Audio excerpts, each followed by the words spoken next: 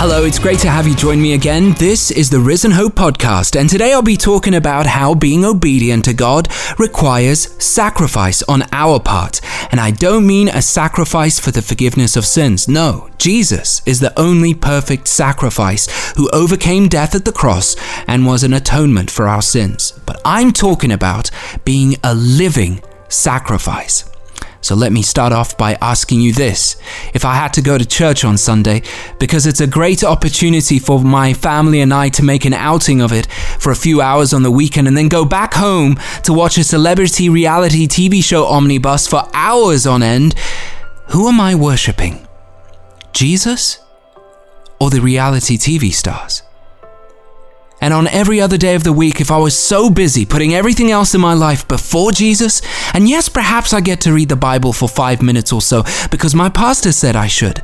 And even then, when I'm reading my Bible, I'm thinking of everything else I need to get done. And by the end of it, I've been with Jesus, kind of been with Jesus for about 5 minutes each day.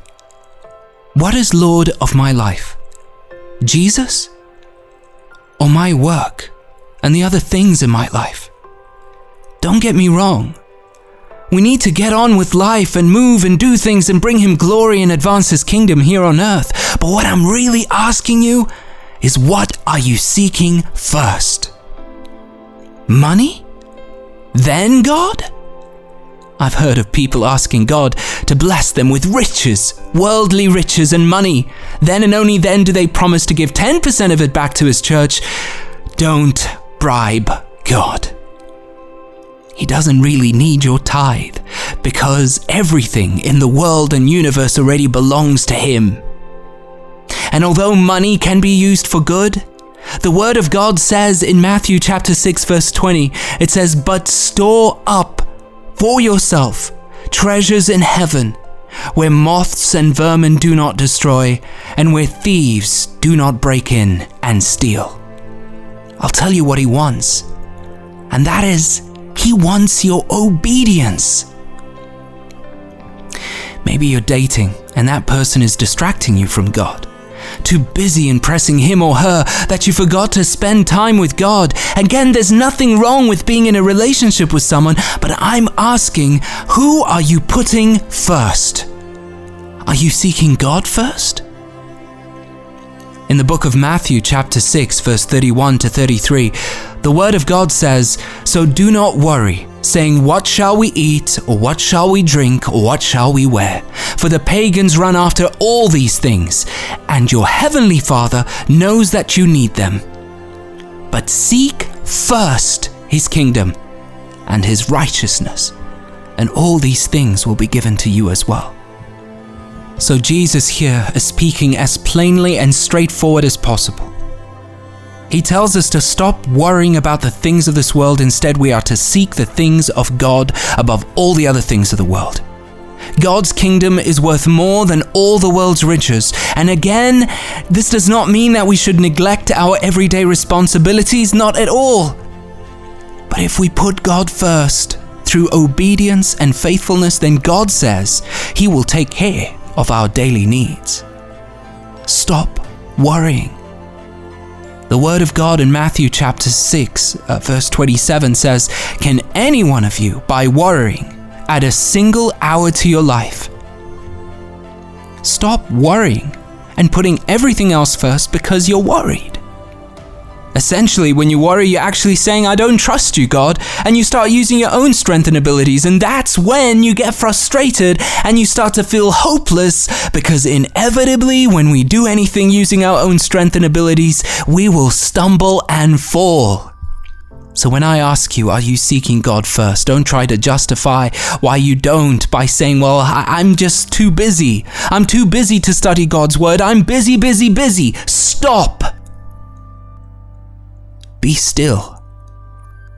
Be still. Put God first, for He is our refuge and strength. The account of Mary and Martha illustrates this so beautifully. If you open the Bible to the book of Luke, chapter 10, starting from verse 38, it reads, "As Jesus and His disciples were on their way, He came to a village where a woman named Martha opened her home to Him. She had a sister called Mary, who sat at the Lord's feet listening to what he said. But Martha was distracted by all the preparations that had to be made. She came to him and asked, "Lord, don't you care that my sister has left me to do the work by myself? Tell her to help me."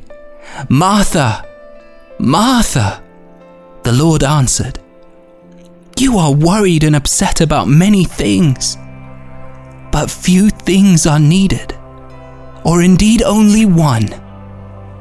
Mary has chosen what is better, and it will not be taken away from her.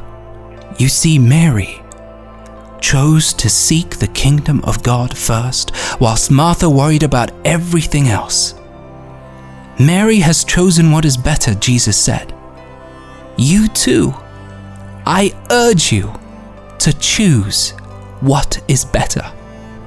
Seek God's kingdom first. Put Jesus first in your life. I know it's not easy, but being obedient to God requires sacrifice on your part. And besides, God has so much grace for you. He will bless you. And it is a sacrifice that will never compare to the sacrifice our Lord Jesus Christ offered for everyone's sins. Not just brothers and sisters in Christ, but everyone. He died for everyone, even those who don't believe him. And he saved us by his precious blood when we didn't deserve it. Jesus was the last sin offering. So even though sacrifice by the shedding of blood was ended, the Lord still asks us to sacrifice. Only that now God requires a different kind of sacrifice. In Paul's letter to the Romans chapter 12 verse 1, it says, "Therefore I urge you, brothers and sisters, in view of God's mercy, to offer your bodies as a living sacrifice, holy and pleasing to God. This is your true and proper worship. Give your life to God, just as Christ Jesus gave his life for you." Be a living sacrifice to God. Again, not for salvation and forgiveness of sins. No, Jesus is the only way to salvation and forgiveness of sins, but a living sacrifice, demonstrating obedience to God. So last week was Ash Wednesday, which marks the beginning of Jesus' 40-day fasting and temptation in the desert. Then after the 40 days of Lent is Easter Sunday, where we remember the resurrection of Jesus after his crucifixion. Many will sacrifice their favorite food or maybe a bad habit such as smoking. But I urge you to be a living sacrifice to God. Fasting is good and important because God promises he rewards prayer and fasting, but only when done properly does fasting glorify and please God. Make sure your motives are right when you fast. Jesus warned us not to make fasting a show for others, drawing attention to ourselves, but to do it in a way that draws us closer to God instead. Do it in secret. Matthew chapter 6 verse 1 says, "Be careful not to practice your righteousness in front of others to be seen by them. If you do, you will have no reward from your Father in heaven." Further on, from verse 16, Jesus said, "When you fast, do not look somber as the hypocrites do, for they disfigure their faces to show others they are fasting. Truly, I tell you, they have received their reward in full. But when you fast, put oil on your head and wash your face so that it will not be obvious to others that you are fasting, but only to your Father who is unseen, and your Father who sees what is done in secret will reward you." God's desire is for us to draw near to him. He prepares the way for our sanctification, but it is up to us to take the first step. Fasting should be done with a sincere heart, devotion, and sacrifice to our Lord Jesus. May this year's Lent be a time when you make time for God. Make time for him. Put him first. Let it be a time for you and I to reflect on the areas in our lives that we have failed God and turned away from him, and focus on turning our hearts and minds back toward God. God is testing you. He continually tests me. Our obedience in him is a way to prove our faith is genuine. Because you know that the testing of your faith produces perseverance. You can read that in James chapter 1 verse 3. You have been distressed by various trials, so that the proof of your faith, being more precious than gold, which is perishable even though tested by fire, may be found to result in praise and glory and honor at the revelation of Jesus Christ. 1 Peter chapter 1, verse 6-7. Abraham is a great example of how God continually tests our faith. By faith, Abraham, when God tested him, offered Isaac as a sacrifice. He who had embraced the promises was about to sacrifice his one and only son. Hebrews chapter 11, verse 17. What a true test of faith. Sacrificing your son's life in obedience to God. But listen to what happened when Abraham moved in obedience to God.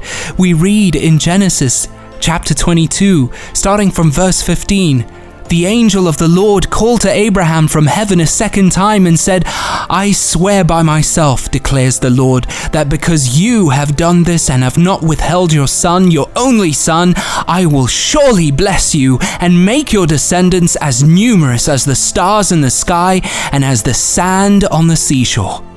Your descendants will take possession of the cities of their enemies, and through your offspring, all nations on earth will be blessed because you have obeyed me.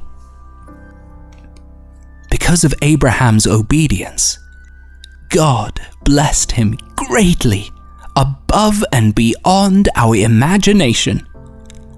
I find when Isaac asks Abraham, where is the lamb for the burnt offering, it's so compelling.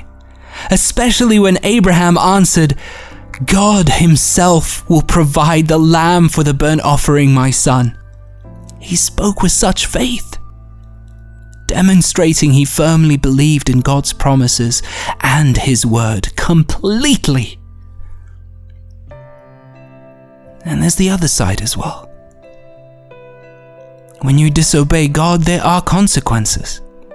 In fact, the whole world and humanity is in the mess it is right now because of the first sin, the first disobedience of man, when Adam and Eve disobeyed God's clear and simple instruction. Even today, we are witness of how people's lives are being destroyed through immorality, crimes, and other sinful activities. It is all a consequence of our disobedience to God and His commands. And there are a number of consequences resulting in disobedience, mainly spiritual, physical, and emotional consequences. And most times, these consequences don't just affect the person being disobedient, but other people too. Just in the news last week, a teacher shot 6 colleagues dead in Saudi Arabia. Her disobedience cost the lives of 6 other people. Disobedience is detestable to God. And that is why the devil will do anything to get you from disobeying God, just as he tempted Adam and Eve in the Garden of Eden. Being obedient to God is not only rewarding to the person being obedient, but it can be rewarding to so many others. Just like Abraham, one man's obedience was a blessing for a multitude of people. In John chapter 14, verse 23, Jesus said, "If anyone loves me, he will obey my teaching." Let us love the Lord our God with all our heart, the same way Abraham loved and obeyed God. When you walk in obedience to God and be an example to your family and friends to walk in obedience to, you will surely receive an abundance of blessings from God. What is God asking you to sacrifice? I can't answer that for you. Only God can. And only you can discover that. Spend time with Jesus. Love Him with all your heart. All your heart. Obey Him and His will for you, and He will guide you, and He will show you what you need to give up, what you need to remove from your life that has become a barrier between you and God, and He will make it clear to you what your calling is.